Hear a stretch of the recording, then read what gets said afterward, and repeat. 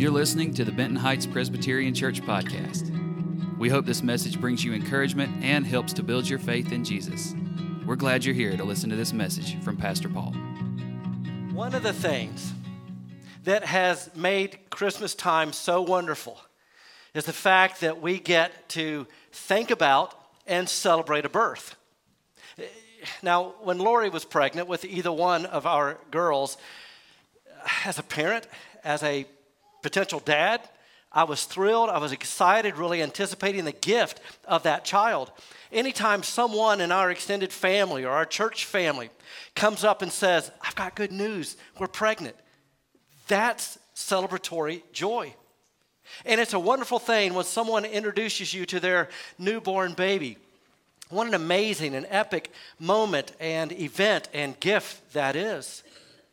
Of course, just 6 days ago, we celebrated the birth of Jesus Christ, the most amazing and epic event and gift of all time. The eternal God entering into history. The Creator God entering into creation. God who made man came down as a man, starting as a baby. And ultimately, we celebrate every year this great birth of Jesus, the most important person who's ever lived in the history of the world. More songs have been sung about him, more paintings painted of him, more books written regarding him than any other person ever. Our calendar is all about Jesus. BC, before Christ, AD, Anno Domini, which is Latin for the year of our Lord. You see, our entire recording of human history is around the birth of this baby, the Lord Jesus Christ. That's why we sing songs about him. That's why we send cards out with a depiction of his birth. And it's why we're still celebrating Christmas 6 days later. Now I know that most of you have become Christians and you believe rightly that Jesus lived without sin. He died in your place for your sin, rose for your salvation, and ascended into heaven where he is living, ruling, reigning right now. But maybe some of you don't believe that. Or at least you question that. Or maybe you're at the beginning of just trying to process through that. Well, in light of that, here's the question for us today.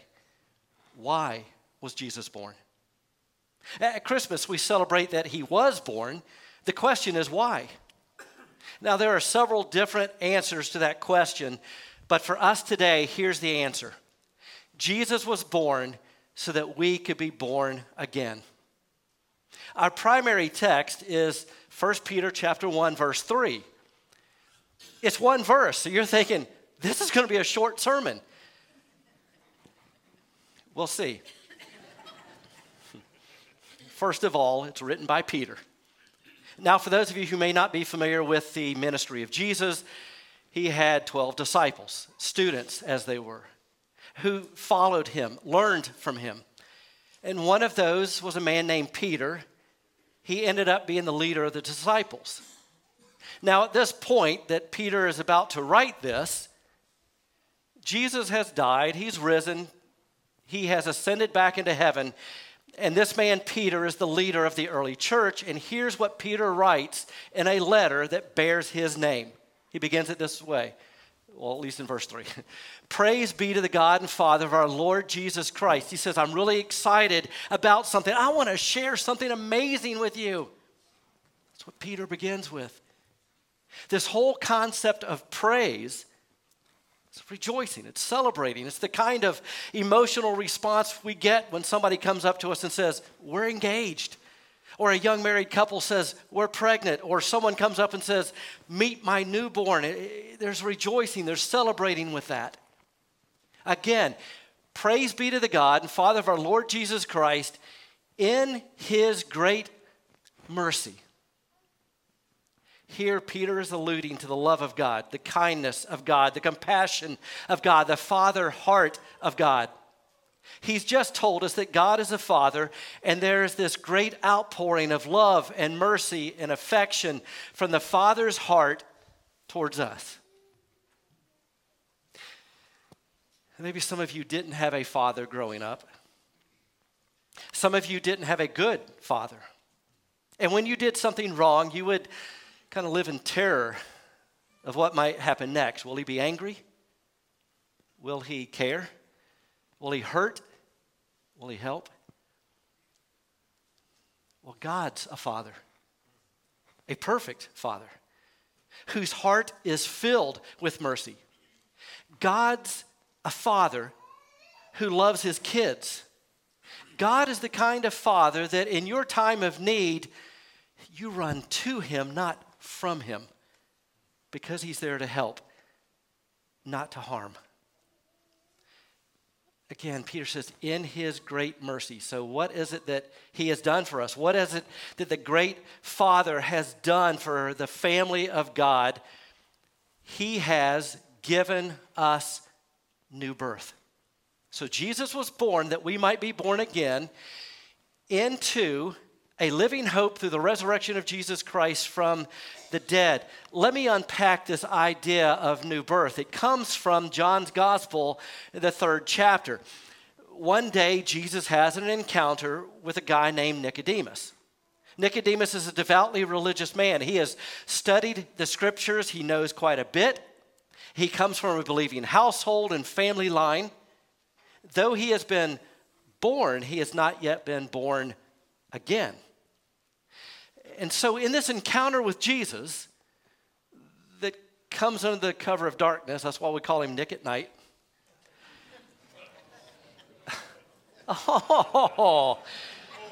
Oh, tough crowd. In this encounter with Jesus, he had questions. And in the midst of this conversation, Jesus said something to Nicodemus that just threw him off, totally confused him. Jesus looked straight at Nicodemus and said, "You must be born again." Nicodemus' question, how is that possible? How can I re-enter and come out of my mother's womb again? What do you mean, born again? What Jesus is talking about is that we are born physically, and we celebrate that. That's why we have birthdays. We celebrate births. But in addition to being born physically, we need to be born spiritually. We need a second birth. The first birth is of your body. The second birth is of your soul. Let me explain why this is necessary. Because we all are born in sin. Some of you don't like to hear about sin, but let me say this.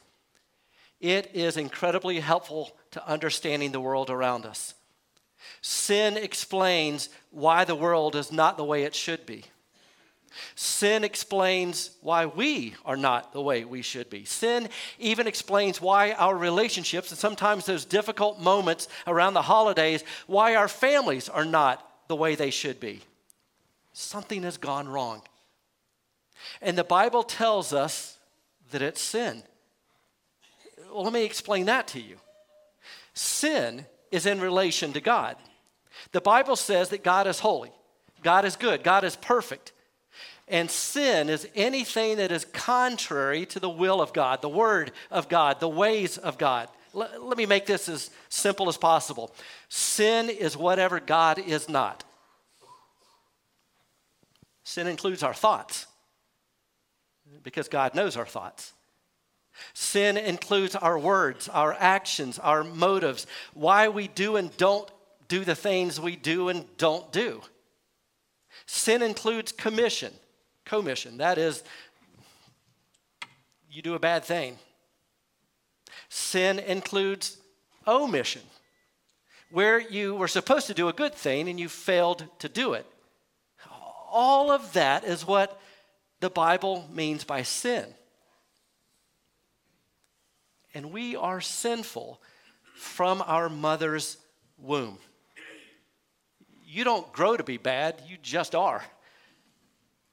There's a guy named King David.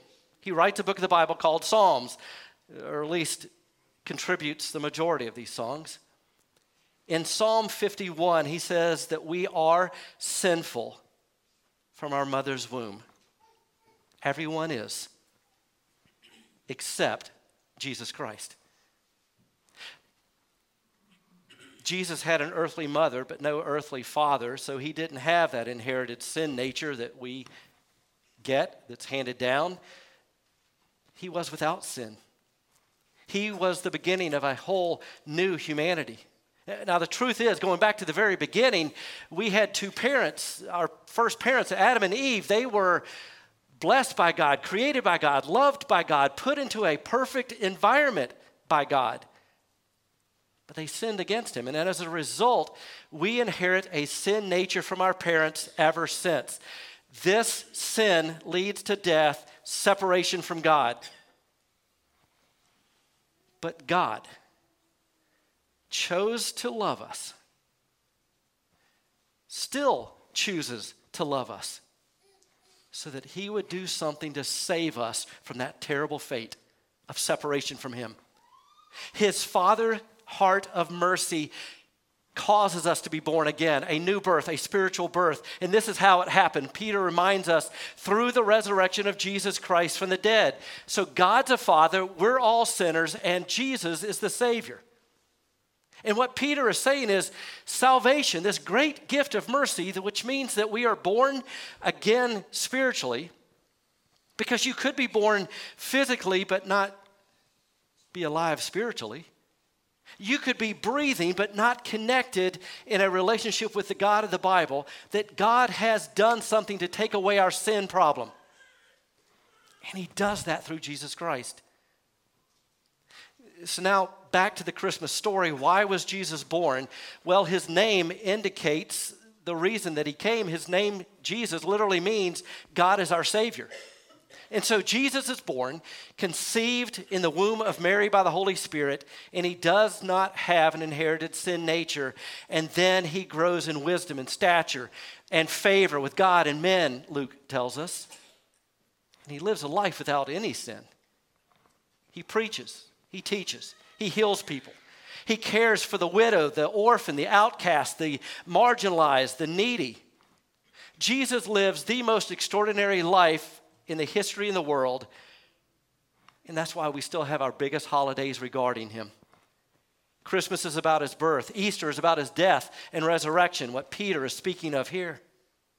Jesus lives without sin, and then he goes to the cross, and he dies in our place for our sin, and then 3 days later, he rises.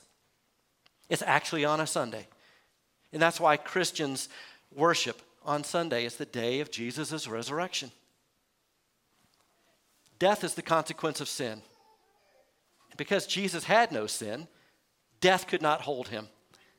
And since he died for our sin, his resurrection is our victory. That's what Peter is saying. And my question to you is this: have you been born again? Maybe you say, I don't know. Have you turned from sin and trusted in Jesus? You see, what God doesn't want you to do is to simply appreciate the life of Jesus. He wants you to experience the life of Jesus. Anyone can appreciate the life of Jesus. You can look from a distance and say, yeah, he's loving, gracious, kind, generous, very nice to women and children and those in need. Anyone can admire the life of Jesus, but only someone who's been born again can experience the life of Jesus, the resurrection life of Jesus living in you, coming into your life.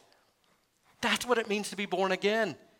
It means to be born anew in Jesus, and that requires two things: repentance and faith. Repentance is where we see ourselves as a sinner in need of a Savior. And faith is where we trust in the death, burial, and resurrection of Jesus to cover for us. Again, back to Peter.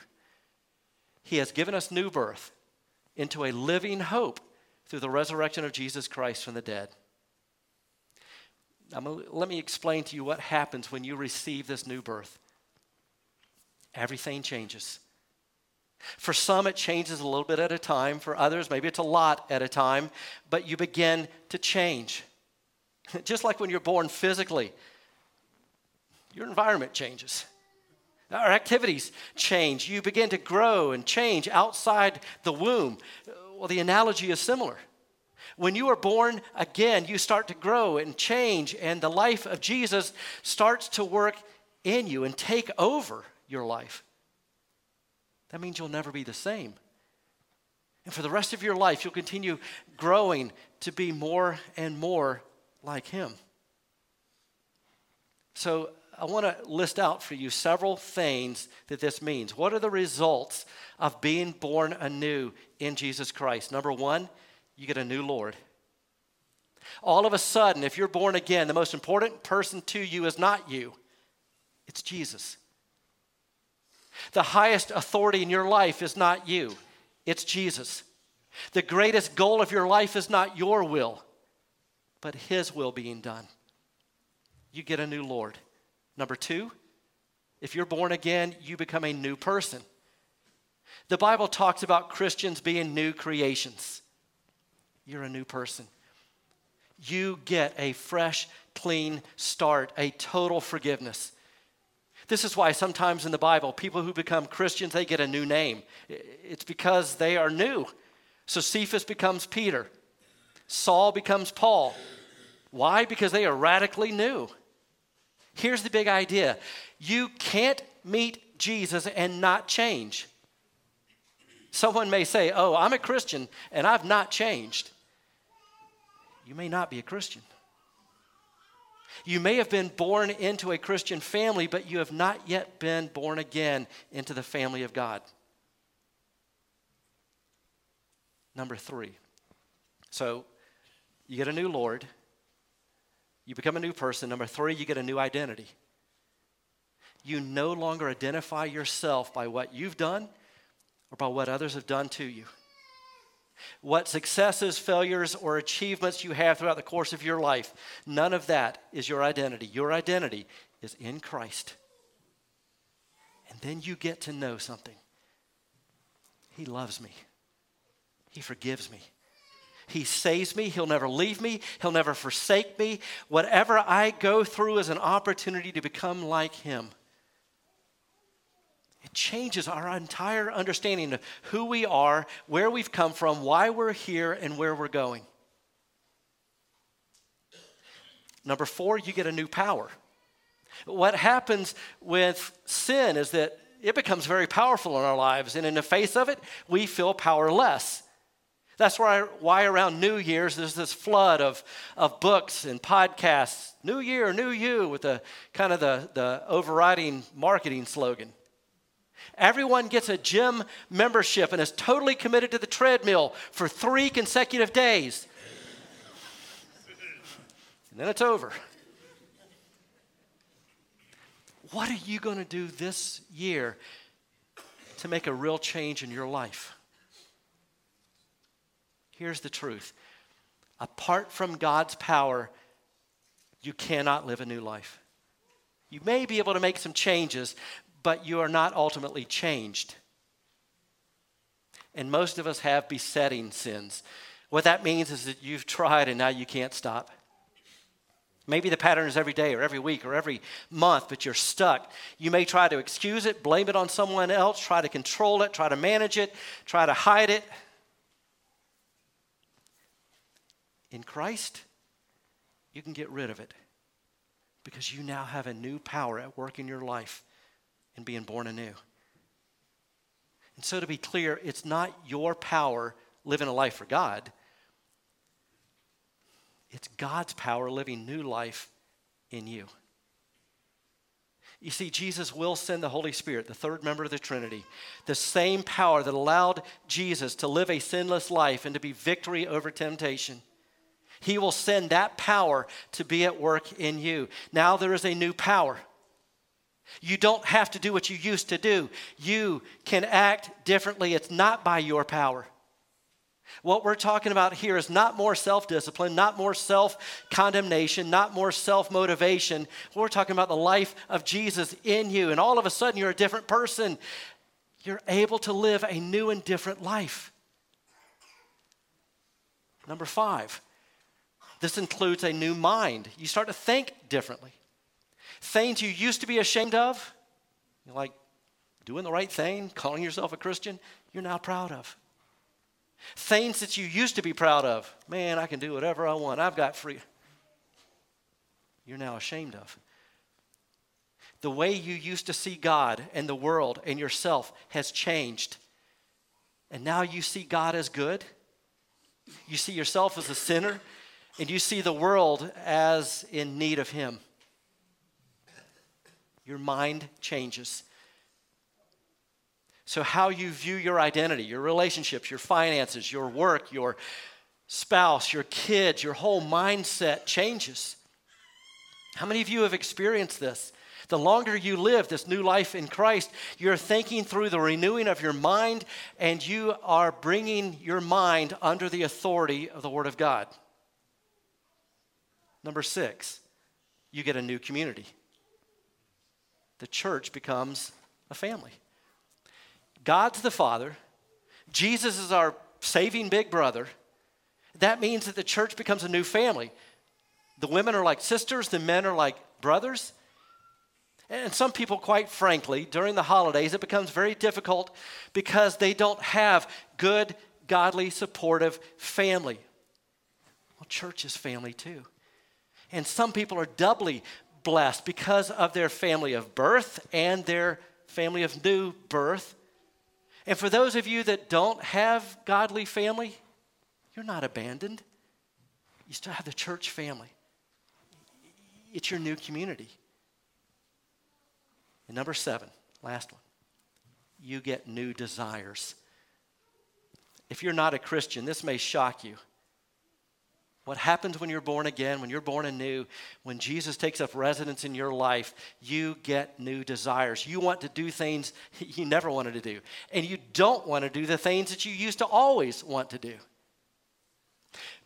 Peter uses this analogy just a little later in this same first letter. He says, when babies are born, they crave milk. They're hungry. They want to eat.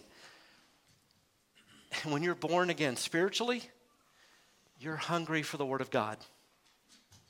It's the nourishment that sustains your soul. It's all of a sudden, you get these new desires like, I want to read the Bible. I want to learn to pray. I want to serve other people. I want to get to know other Christians. I want to look at my possessions and my time in my life and figure out how to steward them, how to manage them in a way that is most effective for God's glory, others' good, and my joy. Think with me, what new desires has God given to you? You don't want to do what you used to do. You want to be more like Jesus, not because you have to, but because you want to. You have new desires. In closing, which is a way just to make sure you're still awake, you know this past week was all about gift giving, gift exchanges. Christianity is about a gift exchange. Have you ever thought about this? To give something to Jesus? Have you ever thought about giving Jesus something for Christmas? It's not too late. And I know what you're thinking. What do you give God for Christmas? I mean, talk about a man who has everything. He doesn't need anything. He's Creator God. He is now ruling and reigning over all. But here's what He wants for Christmas. What Jesus wants for Christmas is your sin.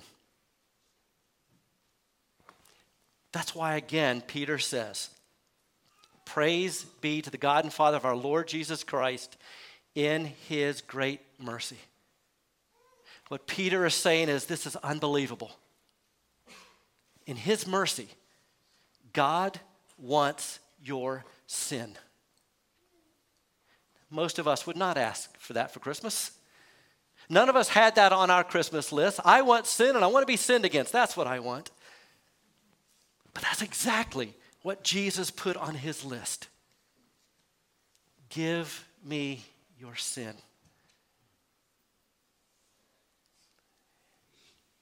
And then the exchange is this.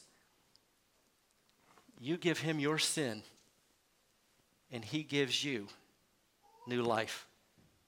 That's His gift for you. He wants to give you himself as your new Lord. He wants you to be a new person with a new identity, living by a new power, with a new mind as a part of the church family, a new community with new desires. This is the great exchange. Jesus invites you to give him your sin so that you can receive from him his resurrection life in you so that you can be born anew. So what we're doing today, we're celebrating Jesus. And we're inviting you not just to appreciate him, but to experience him. Here we are in the last day of the year, and there's no better time than to give your sin to Jesus. And then you get to receive the greatest gift of all, the gift of being born again.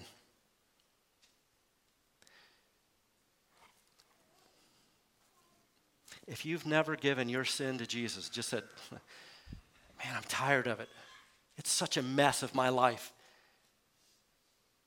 I keep identifying myself by my past and my shame and the condemnation that comes with it. I don't want to do that anymore. I want to feel a freedom. I want to feel a weight off. That will only come as you surrender to Jesus Christ. He's the one, he's the only one that can bring life and can bring forgiveness and can bring grace and can make you new. That doesn't mean you'll be 100% perfect from here on. We'll never get that way while we're on earth, because that would mean we'd need less and less of him. We won't be perfect, but we will be forgiven and we will be unburdened. You can do that today, right where you're seated. You can just simply say, Jesus, I need you. I'm a sinner. I want you to come into my life. I want to experience your love. We hope you enjoyed the message. You can connect with us on Instagram, Facebook, our website, bhpres.org, and subscribe to our YouTube channel to stay up to date on all our latest content.